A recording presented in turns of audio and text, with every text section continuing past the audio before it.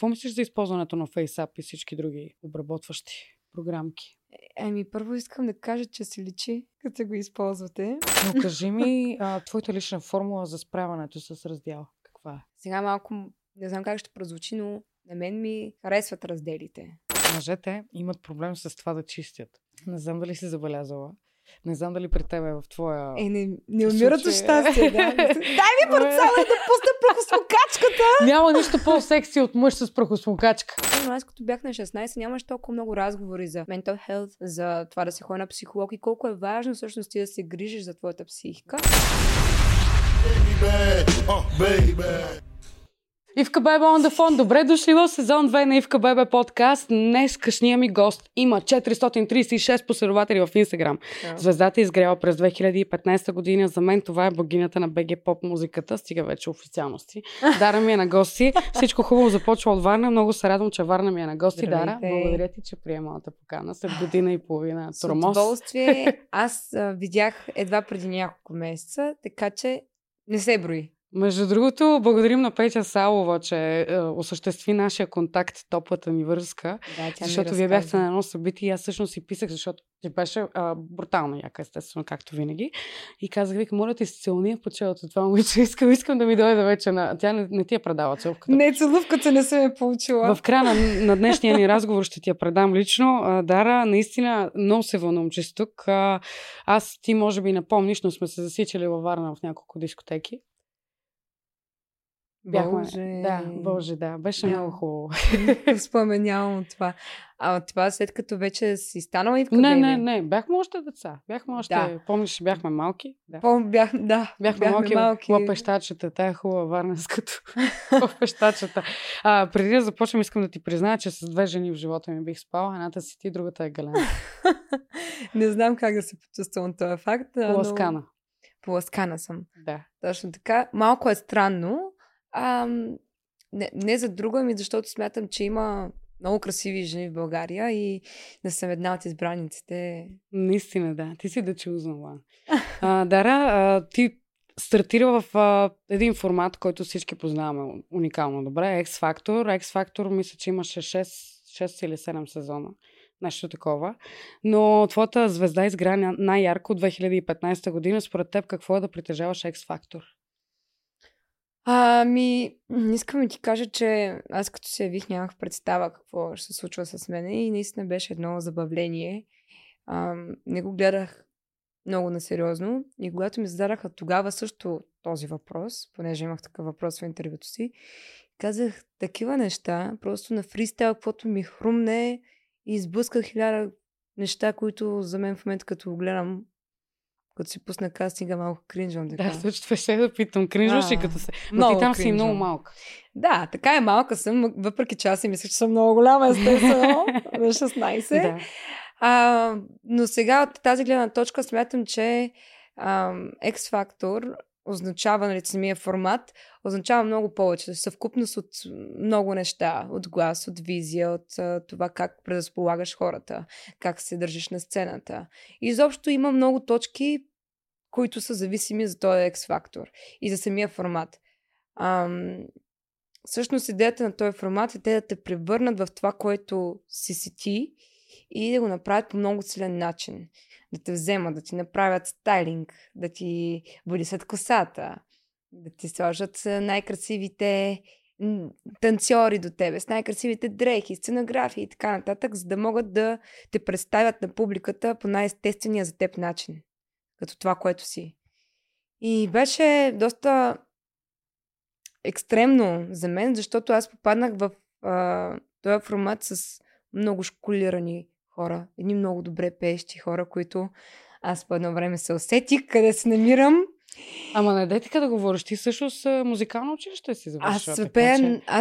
Обаче аз цял живот съм учила народно пеене и това няма нищо общо с поп и джаз пеенето, с пеенето на английски и нямах никакъв репертуар, докато хората около мене бяха пели тези песни вече на 1000 конкурси, бяха печелили страхотни призове, първи награди, от всякъде гран-прита.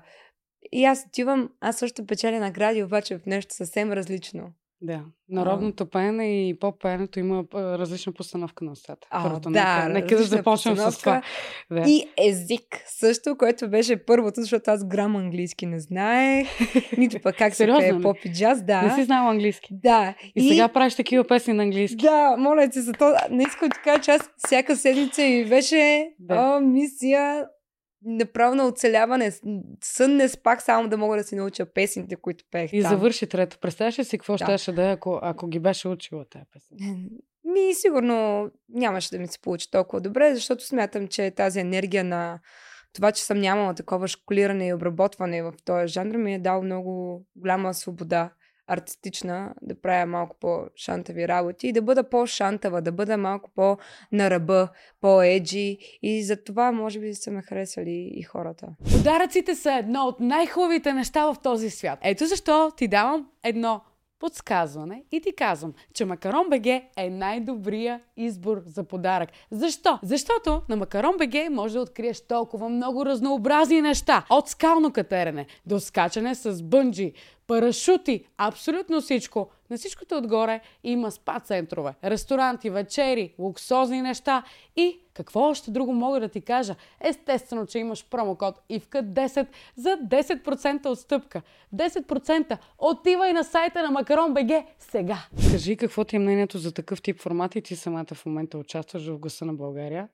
За поредна година. Да, съм ментор. Ментор си, да. Не се пробвам отново. Да. За хората, които не знаят, въпреки че се съмнявам. Моето мнение е, че всички тези формати са един добър трамплин, който ти можеш да използваш, да се засилиш, да се пуснеш и оттам насетне не да казваш после то форматите за нищо не става, тала-бала, те ще провалят. Доста хора го казват това нещо. Да, чувала съм всяки неща, но ти реално направи ли си усилието след като излезе от този формат ти да направиш твоя музика, да я представиш, да я маркетираш по правилен начин? Знаеш какво съм забелязала? Че повечето хора, които не печелят форматите, стават по-успешни от победителите. Не знам ти дали си го забелязала това, като тенденция. Да, има нещо такова и моето мнение е, че тези формати ги гледат, да кажем, 40% обществото. Не знам дали са толкова. Може и по-малко. Давам някакъв тъп пример. От които, да, има много хора колкото нас, но най-много го гледат възрастните хора, които нямат друга активност, която ги забавлява, като телефони, да си пуснат YouTube. Естествено, има и такива модерни хора, за които се радвам, но повечето, моята баба, примерно, не си цъка в Инста, не си цъка в TikTok, нали? А защо не и направиш това в крайна сметка? Не, женичката трябва да гледа. Жената се отказва отдавна да борави с тези технологии. Миналия път, като я видяхме, беше помолила да й намеря цъто на клавиатурата. Каза ми, някой ми е хакнал телефона. Ела да ми намериш цъто на клавиатурата. Миличката. Добре, че си била ти спасителко. Така че, та на нея това и харесва да гледа. И всъщност тези хора си харесват някого и гласуват за него. И често тези хора са със сигурност много добре пеещи и стигат до това първо място, но след това не са хванали, повечето от тях не хващат младата аудитория. Широката аудитория. Тоест те стесняват кръга до по-възрастната, по-голяма. Да, което пак се е широка аудитория. Да, но те не знам дали ще имат интерес да дойдат на това участие, на първото ти участие, дали има къде да проследят, че това се случва реално. Как разбират те за концерти, за изявите ти и така нататък. Така че това е едно от обясненията. За друго не съм сигурна. Защото в крайна сметка и всички победители имат песни. Тенденция, че примерно ти завършиш трета. Аз даже не помня в твоя сезон кой спечели. Съвсем сериозно. Не искам ти кажа, че аз даже нямам идея как това се случи да стане трета. Да. Пълна изненада. Жената скандал. Първият ти сингъл е "Какво не чу". А какво чу след първият ти сингъл? Беше тотален хит. Първо, една година не спираха да ми казват Дара, какво не чу? Което беше... Как се отговаря на такова нещо? Не, просто малко неловко се получава, защото като ме питаш какво не чу, аз... Защо не казваш всичко чувам? И стените имат уши. Но това е така. Аз наистина всичко чувам и по някакъв път смятам, че това е изкривяване от професията ми. Ами ти си музикант, няма как да чуваш всичко. Малко съм такава една... Дразня се от някои шумове покрай мене. Примерно, ако минават коли, аз ги чувам. Някои хора могат да се изолират напълно, да не чуват коли, да не чуват пукане на паркета. Аз всичко чувам. Как се изолираш от тия неща? Как заспиваш вечер? Честно казано, аз съм свикнала да заспивам на такива неща, защото като бях малка си пусках телевизора. Да. И заспивах на телевизор. Мисля, че 80% от хората го правят. За мен е супер странно. И като спреш да спиш на телевизор, става страшно, защото не си свикнал на тишина. Тишината, да. И като е тихо и ти си такъв леко един параноясъл. Аз бях така леко стресната първите пъти. Но пък се радвам, че спа главно с приятеля ми на тишина и нямам проблеми, щом той е до мен. А слушаш ли музика в свободното си време? Да, слушам музика, но мога да ти пратя няколко. Може да оставим линкове отдолу хората. Задължително. Не, искам да ми ги пратиш, аз ще ги пусна после на постпродукция. Добре, окей. Монката ще ги пусне. Да, ето. Обещано. Да, какво слуша? Дара, слуша ли чалга? Не слушам чалга. Не слуша чалга. Не е твоето нещо. А какво слушаш? Аз в момента даже нямам нещо фиксирано, което слушам супер много. Слушам някакви много леки неща, ремиксове. Слушам хаус, R&B. Такива неща слушам. Не си представите някакъв супер тежък хаус. По-скоро слушам някакви музика, която е микс от повече от един стил. Хаус с джаз, примерно. Миш-маш, му викам аз на това нещо. Винаги ми е било интересно, защото ти си човек, който супер дейно участва в създаването на проекта. Ама то аз правя миш-маш. Не ти ли рефлектира това, което слушаш върху твоето произведение? Не, защото нещата, които слушам, са много по-различни. Да. И също така, повечето хора, като правят музика един стил, изобщо не слушат този стил и слушат нещо различно. Но на мен това ми хареса, защото смятам, че дава повече пространство, повече... На мен ми дава въздух това да слушам различни неща и ми помага да пиша по-различни работи. Да не се затварям в едно и също нещо. Тоест не го имплементираш после в твоята музика, което е супер. Ето защо трябва да станете член още сега. Ще получите ексклузивни бонус рубрики с всеки гост. Сега смятам, че не е окей нашата връзка да е публична. Аз съм почвали с едно заведение, сега имам 5 заведения, но наистина момента много е трудно. Блиц въпроси и пикантни истории зад известни техни снимки. Блиц, мъж с пари или мъж с характер? Мъж с... Казвам, първия мъж. Визуално ли? От 1 до 10 трябва да го оцениш. Нямаме такива. Той е късмет. Ще гледате всеки епизод седмици преди всички останали. Ще имате достъп до специални онлайн срещи с мен, където може да ми предлагате гости, да давате съвети за цялото шоу или да ме питате въпроси. Станете Sugar Baby още днес. Знаеш, какво съм забелязала по себе си? Аз понеже работя на поп-фолк и когато излизам да се забавлявам, въобще не ми се ходи на поп-фолк. Въобще. Излизам на заведения тип карусел, бедрум, някъде, където е хаус музика, където е различно, където е... Защото музика ми прави връзка вече, аз като отида на чалга, че ще трябва да работя. Което е супер, обичам си работата, но вече не мога да се отпусна. Не мога да пия една водка на спокойствие и си кажа, окей. Нали. Смятам, че може и да ти омръзва също така. Да, със сигурност. Аз дълги години бях супер фен на Джастин Бибър. Сега тук ще издавам много хора. Наистина ли? Супер фен бях на Джастин Бибър и в някакъв момент просто спрях да го слушам. Просто приключих. Ти има ли си някой, който слушаш много? Да, Джастин Бибър. Сериозно ли? Да. Ето. Майка. Джастин Мисля, като бях малка. Аз имах селебрити кръш. Да, и аз. Да. Обожава го. Въпреки, че всички толкова... Това беше най-хейтеният човек в пространството. Какво ми пука? Да. Мисля, аз изобщо не разбирах защо го хейтят. Сега това е малко примитивни неща, нали, особено в България. Той е гей с коса. Не само в България, там беше световен мащаб. Там беше нещо много страшно. Да, но смятам, че когато си толкова млад и успешен, това е различно, защото за тогава си беше различно преди в годините го имало, но на нашето поколение това на всички ни беше нещо ново. Джастин Бибър. И много момичета го харесваха, което създава големи проблеми при момчетата, защото няма такова внимание върху тях. Също така, нервират се. Нормално. Повечето от тях няма как да изглеждат като него, нали? Толкова перфектен този имидж, който на него са му създали. Да, още като бяхме ние малки тинейджърки. И Team Boys имат по принцип пъпки, имат нещо, нали? А той човек е перфектен. Той е перфектен. Него, навсякъде му изглаждат кожата. Той изглежда по този начин. Хората забравят, че това са клипове снимки. Това е нещо, което така по един или по друг начин е пипнато и обработено. Не, мисля, че в момента абсолютно всички знаят за тия неща. Вече. Но преди смятам, че абсолютно всички сме били като така с перде. Спуснато и никой не е знал, че на тези хора им се обработват кожите, те имат стилисти зад себе си, перфектна светлина, перфектни камери, всичко е перфектно. Което в истинския живот нито изглежда така, нито съществува.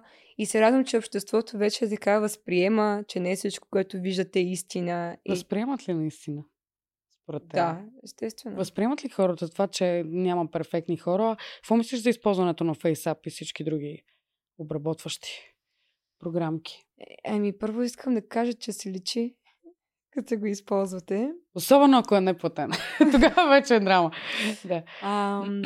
Напълно нормално е да искаш да скриеш някоя друга пъпчица или там бръчка или каквото имаш, обаче ти като се циментираш с този ефект, много се личи. И знаеш ли кое е най-гадното? Кое? И най-лошото? Че един път, така като се видиш този филтър, започваш да се приемаш като това съм аз, това е моята версия. И после, като се видиш в огледалото, всъщност цялото самочувствие загива. И ти като идентичност загиваш, защото не се чувстваш добре в кожата си. Ти вече харесваш тази версия, която ти е дал FaceApp-а и обработката. Което е много сбъркано. Защото после излизаш навънка и те е срам от себе си, от това, което си ти.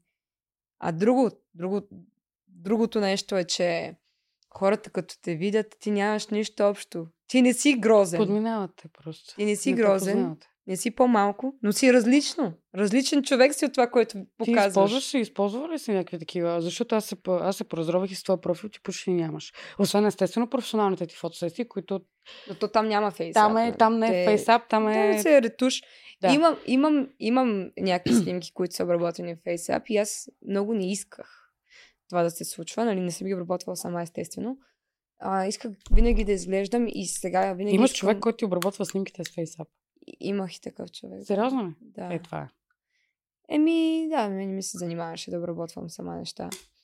Но винаги съм искала да бъда максимално близко до истината и да, колкото се може да се запазя естествена, защото това ми харесва и не смятам, че на мен лично нямаше да ми е приятно, ако виждам моите идоли да са винаги перфектни. Аз като се погледнах в огледалото и имам съвсем нормални човешки неща.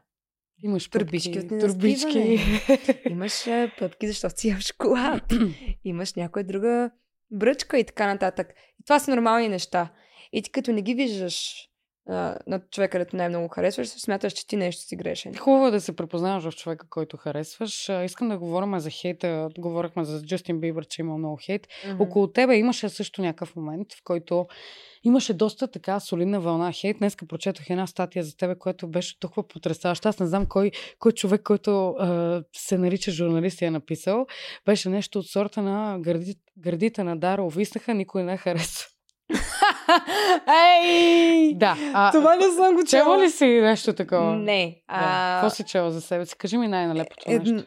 Най-нелепото нещо, което съм чела като заглавие, естествено най-успешният кликбейт за мен, е Дара лапа за апартамент. И се оказа, че лапам пари от участията, парите си от участията ги лапам и ги давам за апартамент. Между другото, аплодисменти за този кликбейт. Браво.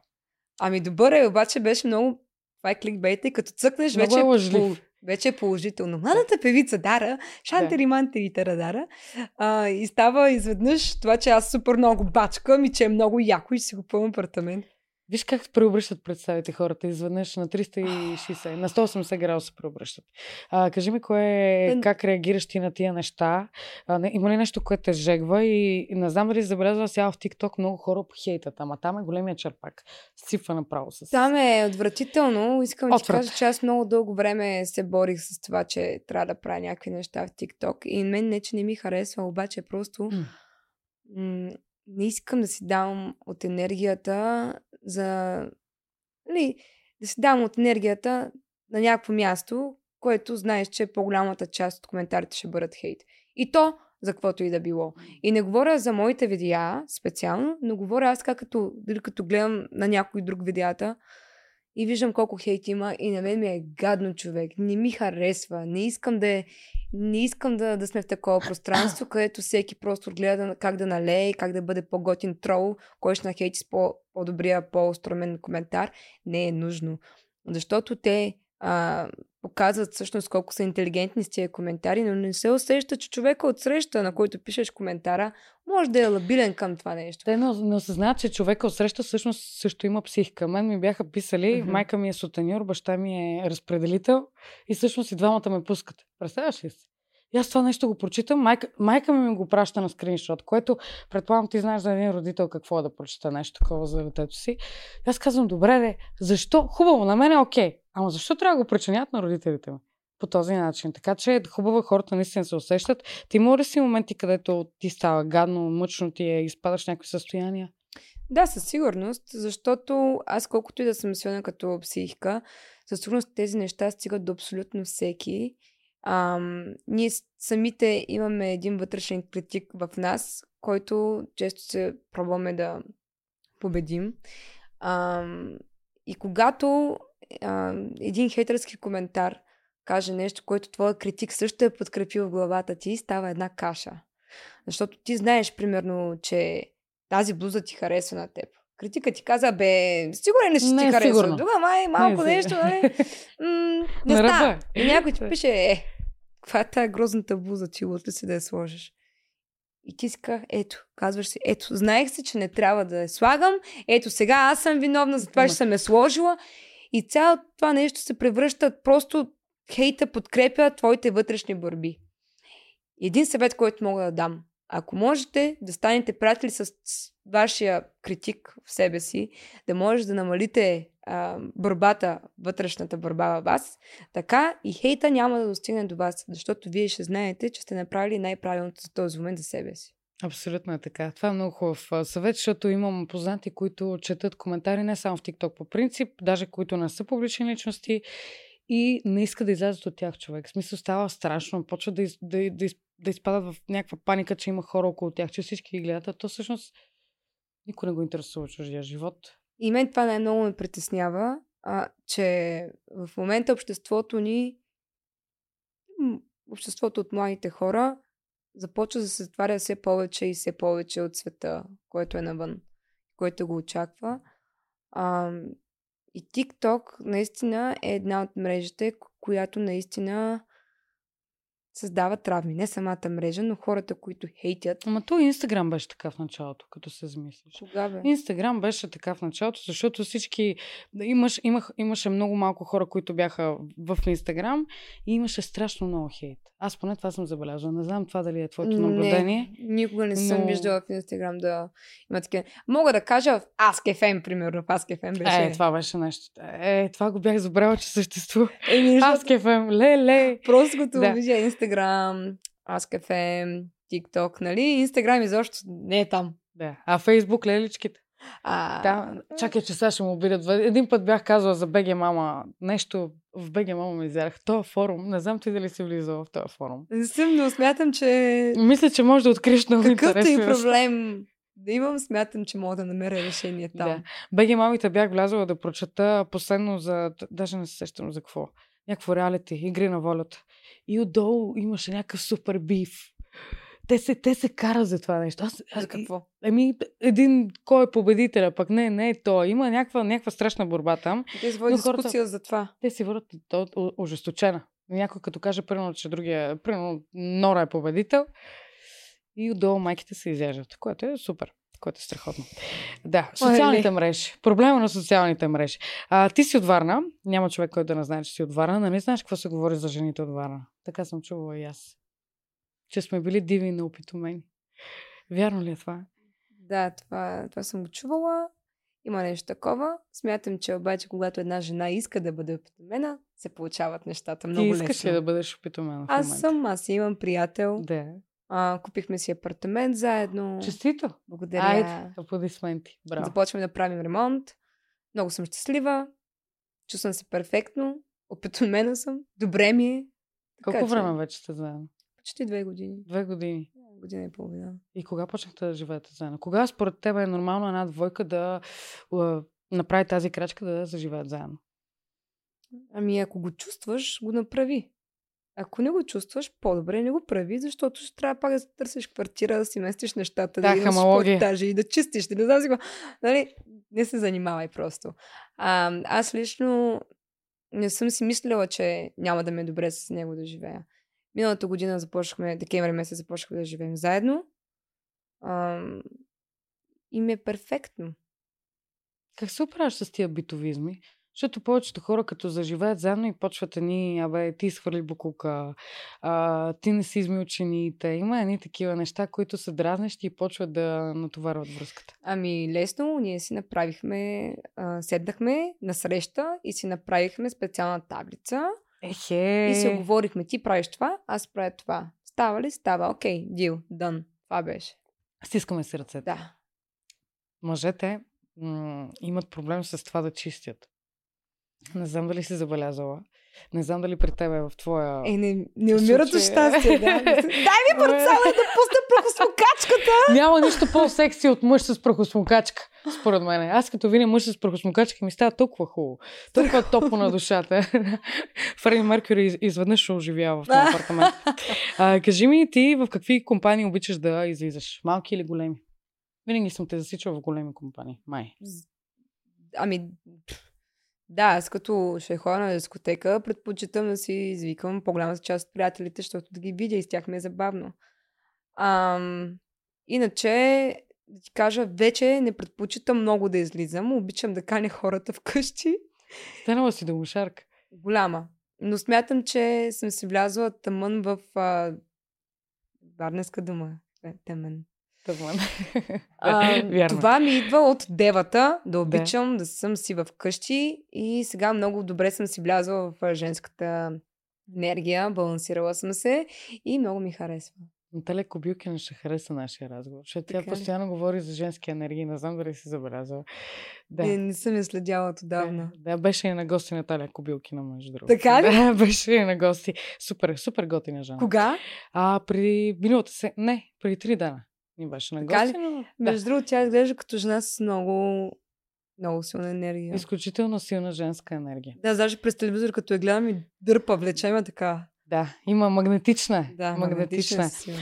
Кажи ми, че за публичните личности и личния живот, как успяваш да ги пазиш? Ти всъщност никога не си пазила ревностно личния живот. Аз съм забелязала. Да, опитвала съм се, обаче... Защо опитите са били неуспешни? Давам ти пример. Преди време имах така много се говореше за моите взаимоотношения с папи Ханс, примерно, като бяхме с него гаджета. И това беше мега новина, навсякъде това се говореше и на мен ми втръсна, както и на него. На нас ни втръсна това само да се говори и това да ни е главната тема на всяко едно интервю. Ма вие как сте приятели, нали сте се раздели, не знам защо. И аз си казах, след тая връзка, не искам следващите ми да бъдат публични. Първо, тръгнах там с един от бившите ми, като тръгнахме да бъдем заедно и аз му казах, виж сега смятам, че не е окей нашата връзка да е публична. Защото това нещо много ще дразни, разбираш ли? Постоянно някой ще пише за тебе, ще си говори за тебе. Нека по-добре е да те съхраним. И то не е, мен ме е срам от тебе, не искам да ти показвам. Не искам да се говори за тебе. Сега имам някаква тайна аз. Но да, така го приеха от другата страна, теб да не те е срам, защо не качваш снимки с мен, защо А ти всъщност ги пазиш по този начин. Да, аз се опитвах по някакъв начин да съхраня тия хора от жълтите медии и от всички неща, които могат техните родители да прочетат в интернет за децата си. Те няма да са подготвени за такова нещо. За повечето хора е нормално да видят там статията, която каза ти. Yeah. Нещо жълто да се напише за някоя известна личност и не знам сега дали вярват или не. Обаче за един нормален човек да прочете за нормалното си дете нещо екстравагантно, малко точно това е тънкият момент. Хората се стряскат, разбираш ли? Тънкият момент е, когато човек от теб не се занимава с това, което ти се занимаваш, той ще бъде вкаран в тази голяма центрофуга, която наричаме шоу-бизнес. И жълтите медии ще го срускат. Да. И така че да се радвам, че си намерила тая формула хем да си пазиш личен живот, хем пък да няма обиден и не ме показваш. Ами аз сега доста откровено си говоря за приятеля ми. На някои места се спирам. Зависи с каква цел е публичната ми изява. Примерно, ако давам интервю за новата ми песен някъде и знам, че имам 10 минути, ми извинявам и няма да си говоря за приятеля, ще си говоря за песента. Приоритет ми е. Аз не съм отишла в море от любов да говоря за това. Никога не знаеш, че не мога да те поканя следващия. Това предаване много ми липса. Много ми липса. Наталия Симеонова, ако гледа, моля, направи всичко възможно това предаване да се върне на екран. Искам да си поговорим и за ревността. Сигурна съм, че много хора ще се припознаят в теб и в като цяло всичките ревностни дейности. Кое е най-странното нещо, което си правила от ревност?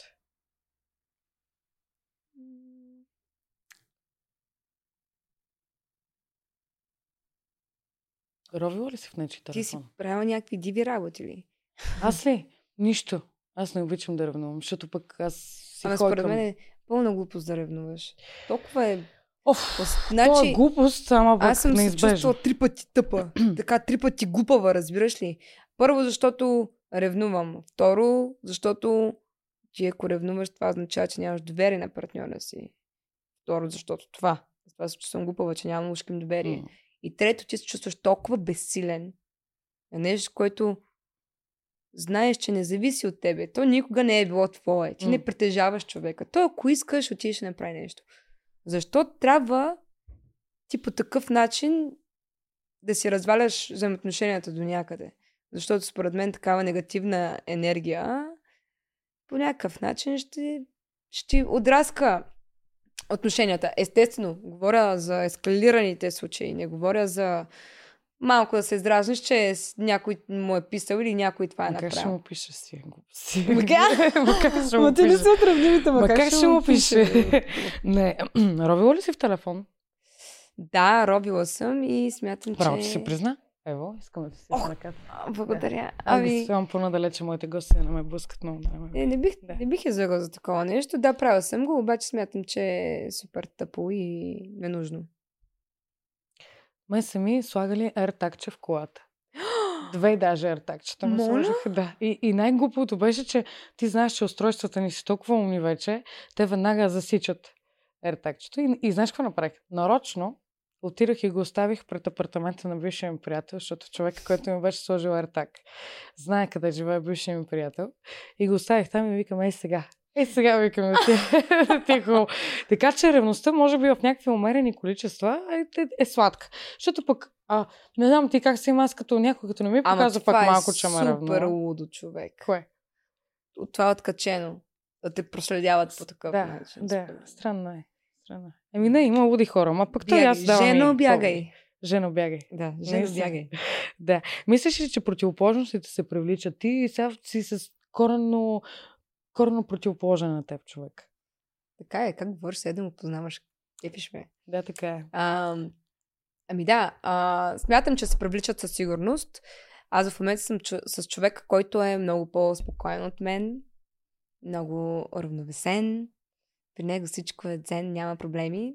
Ето, давам ти пример от вчера. Аз бях обясняла в нас, ще се разрева. Аз нося лайнери, шини, и не можах да ги открия никъде. И бях в бясна истерия, че съм ги изгубила и няма да ги видя повече. търсих навсякъде и вече треперих цялата. Не мога да се намеря шините, нямаме ги шините. Леле, майко, какво ще правя без шините ми? А той просто пича, седеш на дивана. Спокойно, беби. Тук някъде за утре ще ги намерим. И аз просто бях такава, или ми кажи къде са, или не ми го Не, всъщност си уравновесена много. Но ми харесва. Си. Аз ли? Да, вече да. Да, вече имаше доста по-експресивна беше, ама ти си вече на 24. 25. На 25 съм, да. На 25 си направих ти комплимент. Кой обича по-чисто, мъжете или жените? Жените. Жените? Тук ме изненада. Защо? По-чисто. По-чисто, да. По-без задни мисли. Аз честно казано не харесвам да има задни мисли. И говоря от моята гледна точка. Говоря ти от гледната точка на повечето жени. Повечето жени премислят нещата 10 пъти преди да направят нещо. Сега ще ти дам пример. Имам познати, които са заедно от 4 години и тя винаги търси нещо по-добро и си вика, боже, той е моечкия, той искам някой с повече потенциал. Ужас. Да. Не, ама как ще 4 години с някакъв? Това е пълна глупост, моля ви се. Ако имате такива връзки, просто оставете хората да се намерят по-добри партньори. Явно нещо не е окей с вас, а не с тях. Защото ако ти си 4 години с някакъв човек и ми казваш, той не е достатъчен, аз искам да се намеря някой с повече потенциал, нещо не е добре с вашата глава. По-добре зарежете този човек и го оставете да намери любовта на живота си. А вие потърсете някой с по-добър потенциал. Надявам се да бъде достатъчен. Абсолютно така. Това е просто пълна глупост за мен. А кой вярва повече в любовта? Жените вярват повече ушки им в любовта, но пък както преди малко ми каза, ако това е сравнение, някаква база на сравнение тази жена, виждаме, че винаги търсят нещо различно. Докато мъжете един път, като се влюбят истински, според мен, и не пускат. И много, много обичат. Аз съм на това мнение. Мъжете, той за да се разочарова от теб, не знам какво трябва да си направил. Ако този човек е влюбен в тебе, от мъжки пол, той няма да остане. Трябва да си му се изстряла на метърното. Извинение. Нали, мъжете наистина са такива, че те са май са и по-романтични. Не знам ти какво мислиш за това. Не знам ли са по-романтични, ако някой им покаже как да бъдат, ако някой ги е научил, ако те сами си го носят за себе си, което е рядкост, защото те мислят за други неща. Ние сме тези, които, купи ми цветенце, дай ми бомбонки, това. Мъжете по-различни неща ще направят, за да ни впечатлят и за тях романтика може да ти смени кружката. Да. А за теб да е нещо съвсем различно. Искам да ти кажа, че ако някой мъж ми смени гумите на колата, аз съм него. Разбира се, с Мишелин. Но да, наистина, мъжете са готини са. Не можем без мъже. Мога да ти дам пример. Ако искам, така към приятели ми съм го правя, всъщност той е страхотен мой приятел, купува ми цветя и ме изненадва по всякакви начини. Просто е наистина всичко, което може да иска една жена. Тази жена съм аз, няма нужда от други, благодаря ви. Мерси. Да. Обаче, ако искам цвете, няма да отида по някой път, ще му кажа, искам цвете, да приключим разговор от там. Да. Но по някой път аз отивам да му купя цветя, да ми ги подаря. Сериозно ли? Да. Браво. Защото искам да върна жеста, защото нещо ме е зарадвало. Ама жените също трябва да правим подаръци. Ние сме свикнали да бучим, а пък то не е срамно. И за мен е най-нормалното нещо, аз също да искам да подаря подарък. Да.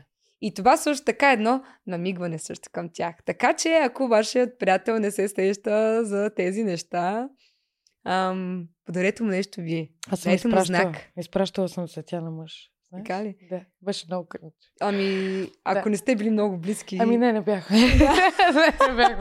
Доста странно е реагирал, предполагам. Не, всеки човек си има проблеми, моите са страшно много. Какво храни любовта? Според теб. Кажи ми нещо, което храни любовта, защото аз самата съм била 7 годишна връзка. И в някакъв момент, за огромно съжаление мое, любовта вече нямаше какво да й дам да яде. Ма чакай малко, ти на колко си? 23. Кога си има? От 16. Вау. Да. Това е диво. Да. Аз съм нямала толкова дълга връзка и вероятно, когато нашата връзка стане на 7, мога да ти дам по-точен отговор. Оставаш ли? Да, но смятам, че освен добрата комуникация, много важно нещо за връзките е да има общо хоби, общо занимание. И не говоря само от заниманията, от които опростяваш и така да се каже релаксираш, като примерно нагледаш някой филмче, освен яденето заедно, спането. Трябва да си намериш с човека до тебе някакво занимание, което да може да ви дава храна от друго място, да учите език заедно, да ходите да правите, да рисувате нещо. Аз давам някакви неща, които са доста така... Рисуването, примерно, е доста женско, но просто някакво общо занимание, което да може да развива и двама ви. Примерно се учат да карат дрифт. Да дрифтят. Примерно. Да. Сега приятеля ми много иска да ходим на картинг и ще отидем на картинг, що ми иска. Искам видео да ми пратиш от този момент. Сигурно съм, че много хора ми преминават през раздяла в момента и много хора, които ще ни гледат, ще преминават. Или им предстои раздяла. Не дай си Боже, нека да не са всички. Но кажи ми твоята лична формула за справянето с раздяла. Каква е? Сега малко не знам как ще прозвучи, но на мен ми харесват разделите. Аз там не стрелвам. Не, защо? Това не сериозно. Как може да ти харесат разделите? Даже сега скоро ще пусна песен, която е точно такава. И ще ви обясня защо. Защо харесвам.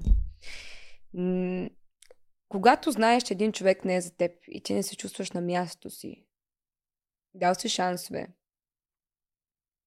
търпял си, искал си да се получат нещата, дамата сте давали шанс. Когато тези отношения не вървят, е по-добре да ги прекратиш и да намериш пътя обратно към себе си.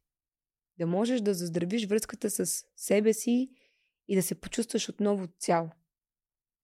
Смятам, че да се търси щастието от някой друг е някаква форма на зависимост. Ако можем да следим сами със себе си и да сме щастливи и пълноценни и да нямаме такава зависимост от някой друг, ще се почувстваме много по-цели и така ще можем да дадем много повече любов. Така че, ако едно нещо приключва, това е хубаво. Аз гледам към... Това на мен ми дава свобода и намиране, да се намериш отново себе си. Всеки край си има начало. Да. Кога излезе новата песен? Можеш да ми кажеш? Значи тази песен вече е от толкова дълго време, но търсихме какво да направим за видео. И сега аз, понеже не мога абсолютно всички песни наведнъж да си ги пусна, тази песен ще излезе към началото на ноември. Съвсем скоро. Ама аз чакам да излезе от август месец.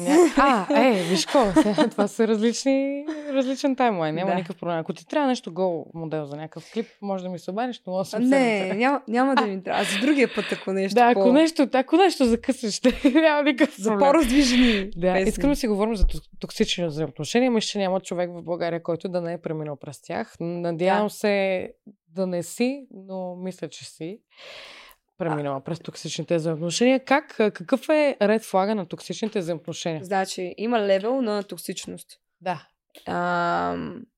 Аз лично съм била в токсични взаимоотношения. Да, смятам, че и аз съм била токсична.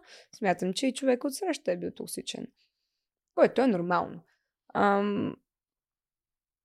Когато... аз лично не съм забелязала ред флагс още в началото, защото винаги виждам много позитивни черти в човека. Първите 3 месеца са много розови. Естествено, той човек от същата будалка малко, нали? Това е една игра на котка и мишка. Да, най-добрата светлина да си покажем. Но аз съм се чувствала много объркана във връзка и последната ми песен Заминавам всъщност е написана точно за такава връзка, в която аз вече не знаех кое е реалност и кое не е. Дали това, което аз смятам, е истина, или това, което ти се опитваш да ми внушиш, е истина. И малко започва да се изкривява призмата и ти да не знаеш дали ти си окей с главата. Защото ти постоянно ти си луда. Ти постоянно си изкарван луд, че нещо не ти е наред, че ти си ненормален. Да ти вкара чувство за вина. Да, че много драматизираш. И хем ми вкара чувство за жена, хем ми вкара... Добре. Хем ти вкарват чувство на вина, да. Хем ти си жертвата и те са жертвата едновременно. Това пък е най-гадно, човек. Значи, примерно, той те е изневерил и ти казвам, и ти си виновен. Същото е. Равно същото. Да, пак, кой ще го каже? Ами доста хора са ми го казали всъщност.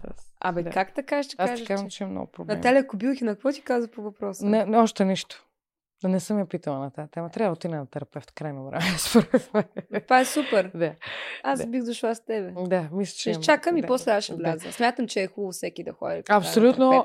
Проблем е това. Хубаво е, че го казваме, защото младите хора не ходят на терапевти, а имаме нужда, защото социалните мрежи ни дават толкова много информация, а ние сме затормозени от тази информация, защото не може да изядеме. Не, смятам, че вече много повече хора са отворени към това нещо. Примерно, аз като бях на 16, нямаш толкова много разговори за mental health, за това да си ходи на психолог и колко е важно всъщност ти да се грижиш за твоята психика, докато сега смятам, че има доста повече яснота по тая тема, отколкото преди. Да, хубаво. Но е важно и не е срамно. Преди беше срамно. Все едно ти си хако, как така ще ходиш. Се носи луд. Да. А пък ние сме всички, имаме нещо в себе си. Което ако може някой да седне и да ти помогне с един разговор, ти да си подредиш мислите и те да не те тормозят, колко по-добре се диша. Защото приятелите не винаги са добра алтернатива, защото приятелите винаги заемат твоята страна. Да. Да, което е лошо. Какво мислиш за тези връзки, които се постоянно раздели събиране, дето ти казах в началото, изнасяш се от тях, търсиш си квартира, после пак заживявате за... Абсурд. Да. Никакъв шанс. Директно си заминавам и пиша нова песен. Директно. Ето, всеки си има отдушник. Има ли правила за раздяла? Правила за раздяла. Да. One, the P. Първо, смятам, едно от основните неща е, че ако наистина си, и сега не искам никой да взима решение, спрямо това, което аз говоря, но ако си наистина решен за това нещо, е да си държиш на твоето, т.е. да не подаваш. Този човек едва ли ще се промени. А и не е окей да се иска неговата промяна. Той може да каже, аз ще се променя, ще направя това и онова. Ще стана такъв. Да бе, добре, за 2 седмици, после пак ще бъдеш същия човек, са няма какво да се правим интересни. И аз не смятам, че трябва да се доверяват хората, които са по-млади особено, да се доверяват на това мнение. Знам, че сте привързани и много го обичате, искате всичко да върви, но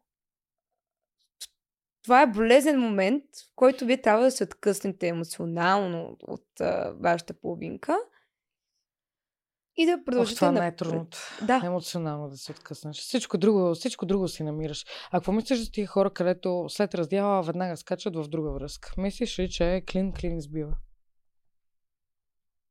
И да, аз доста често съм била така. Колко време е нормално да бъдем сами, докато скочим в друга връзка? Месец, 2, 3 година? Нямам никаква идея, човек.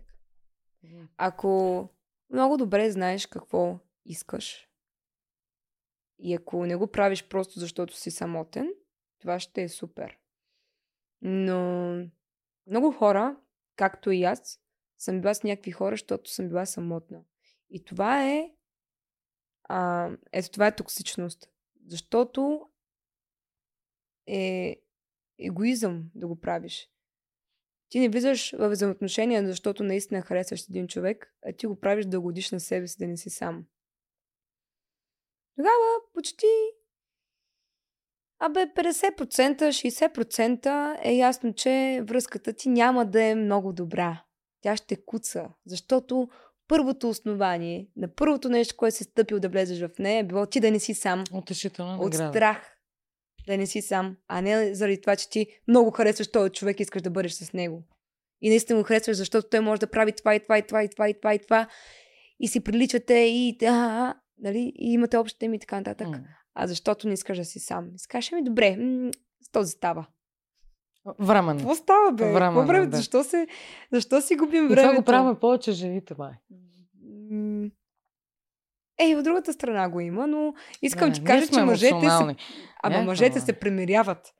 И те казват, ми да, добре. Те тръгват просто да имат взаимоотношения с някое момиче. И аз това много пъти съм го чувала. Аз не исках да бъда с нея, ама бяхме една година пък бъдите, пък тя си мисли, че сме във връзка. Извинявай сега, ако ти... чакай сега. Аз си казах много пъти, че не искам да съм във връзка с нея, обаче тя после живя при мен 1 година. Какви неща говориш? Какво мислиш за тези хора, които са фък бъдита, а пък не се запознават с приятелите си, срамни ги живеят заедно? Те едва ли не, всеки ден са заедно, пък казват не сме заедно. Това е тая работа. Как така? Или си заедно, или си бременен, или не си. Това пак е страх да се обвържеш. Страх да се страх от обвързване, да ти не ти разбият сърцето. Дали е заради това? Да. Или просто, както е твоята приятелка, търсиш по-добри възможности и тук имаш един човек, където да си играеш с него, да се забавляваш, да не ти е самотно, обаче ако иска нещо по-сериозно, не, аз не искам това. Кажи ми, кога сексът се превръща в любов? Когато опознаеш, според мен, по-добре човека. Ти трябва на този човек да му имаш доверие, да сте се опознали, да сте си показали раните и белезите един пред друг и да не ви е срам да се погледнете голи, да се погледнете в очите с всичките рани, които имате по себе си. Какво го каза? Боже... Много романтична душа. Леле. Това е водата, ето е пия сигурно тук. Хората ще кажат, че е водка. За свалките искам да си говорим. Свалките съществуват ли още или са изцяло виртуални?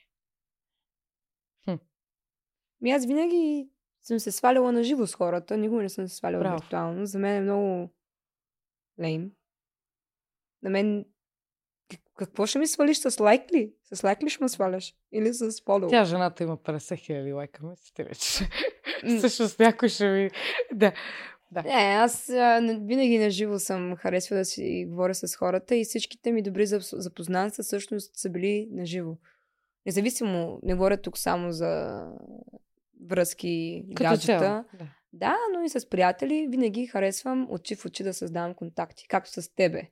И кажеш, ама ти не си ми отговоря много дълго време. Така е трябвало да стане. Сега се виждам и смятам, че сега ни е много по-приятно, отколкото да се чатим. В смисъл, по-яко. Аз харесвам да виждам на хората лицата. Аз не съм фенка на чатовете.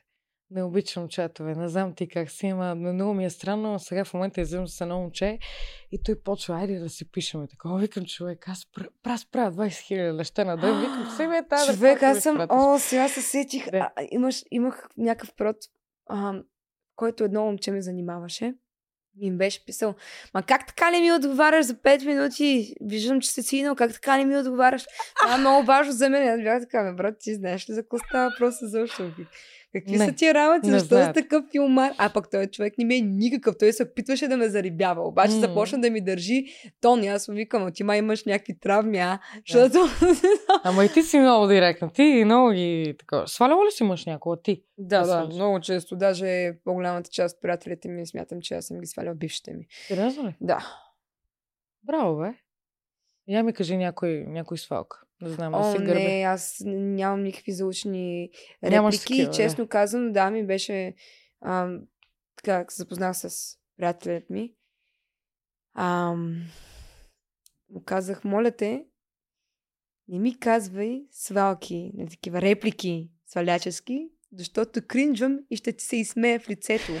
И ще излезе, че аз съм груба, а на мен просто ми е искрено забавно. Някой като ми каже, ако така... Кажи, коя е най-тъпата свалка, която си чува? Не мога да си спомня. Имаше една много добра, мач не мога да се сетя как беше. Да не е колко часа. Не.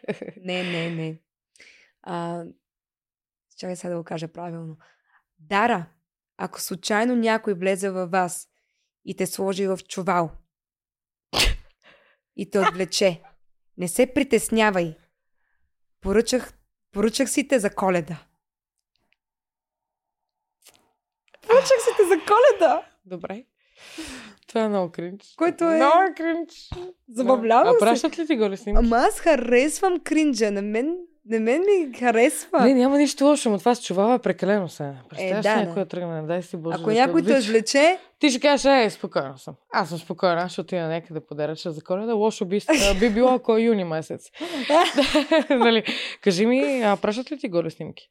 Да, ама... Ти не ги гледаш. Да. Аз винаги ги гледам. Аз съм готова да направя телеграм група, между другото мога да включа вътре. Обмислям, хикс брой жени да направим една телеграм група. Не знам дали си запозната, че има телеграм група за голи снимки на жени. Не си запозната? Да. Момчета, знаеш какво правят? Момчета искат голи снимки от момичета, с които се зарибяват и после ги качват в телеграм. Да. Гнус. Да. Затова мисля да им го върна. Много сте гнусти, бе. Да. Как може да такова нещо? Отвратително.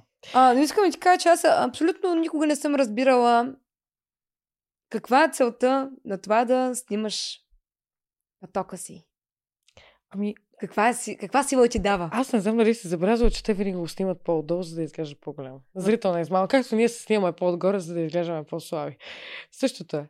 Няма погледнато. Но пък тяхното е много долно подхлъзване. Лили Иванова има една реплика в едно интервю, която казва: забелязала съм, че някои мъже имат комплекси от кръста нагоре. То пък ако вземе, че така стане и случайно са надарени, започват да имат комплекси от кръста надолу. И аз сега не знам дали те имат комплекси от кръста нагоре или от кръста надолу.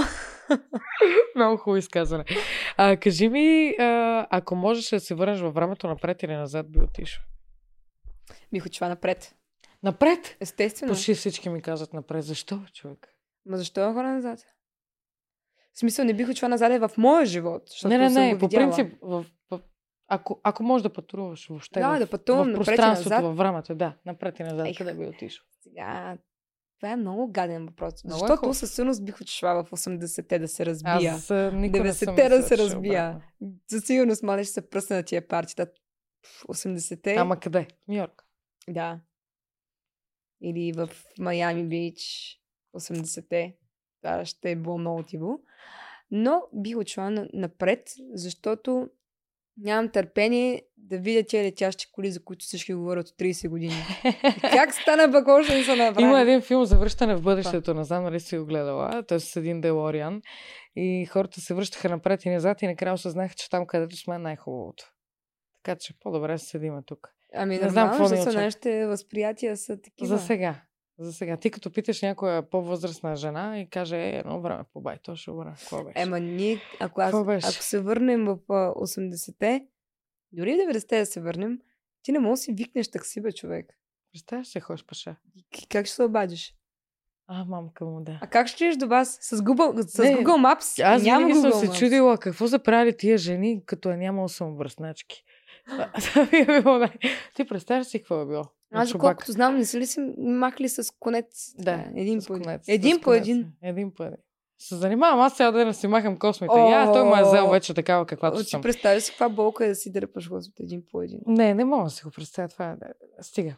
Слагам точка. Оставаме за всички Sugar Babe-та, правим един блиц. Sugar Babes! Да, имам Sugar Babe-та, те са мембърчета на канала. Моите приятелчета, да. Заради това, между другото, имам 50 лева на монката да давам, още не съм ги дала. Миналата година. Имам още така. За мен беше чест и удоволствие да бъдеш тук. Оставам всички социални мрежи, разбира се, на Дара, официалния YouTube канал, да отидете, да последвате. Със сигурност песента ще е излязла вече, като пуснаме предаването, така че отидете, слушайте хубава музика. За мен беше наистина чест. Пожелай нещо. Забравих нещо. Винаги давам на моите гости да ми задават по един въпрос. Така ли? Така, давай. Айде. Да. За малко да забравя. Яри. Някакъв много умен въпрос трябва да задавам. Умен. Питай ме какво ти искаш. Ще ти кажеш. Добре. Как реши да започнеш да правиш епизоди, да имаш подкаст? Тези прекрасни момчета, които са тук, всъщност ми предложиха. Монката е страхотен.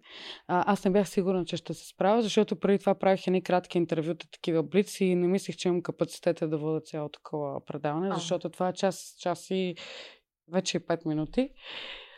Но беше ме страх в началото и сега вече ми е супер. Сега е моето, но винаги се притеснявам. Даже сега преди ти да дойдеш имах такова. Ядох едно яйце, щях да повърна. Винаги се притеснявам. Имаш anxiety ли? Имам anxiety. И аз имам спокойно. Да, и ти ли имаш? Да, всичко е наред. Пожелай нещо на хората и това е твоята камера. Пожелавам това ви... си хубава, само това исках да кажа. Много е хубаво. Пожелавам ви... Какво ви пожелая? Искам да е нещо хубаво и от сърце. Така че ви пожелавам да се грижите за себе си, ама наистина, и да си дадете почивка. Да знаете как да почивате в истинския смисъл на думата, да си давате любов, да не се сърдите прекалено много на вашите близки и на вас самите, да прощавате по-лесно и да обичате в пълнотата на тая дума. Истински. И да пътувате, да имате много почивки и милионер. Къде ти е следващата почивка? Нямам все още почивки, които съм запазила, освен една за до година. Смятам, преди да свърша тази година, да отида някъде на ски, защото много харесвам. Обичаш да караш ски. Да. Браво, супер. Чуди се дали да не отидем до Алпите, понеже никога не съм ходила. Яко. Да, и като бях по-малка, си мислех, че е много опасно и ще е много страшно. Обаче аз знам, че всъщност това нещо мога да го правя и ще ми се получи. Така че се надявам да отида на ски. Малката сестра на Линдзи Вон. Това беше Дара. Аз съм Ивка. Благодаря ви, че се абонирахте за канала.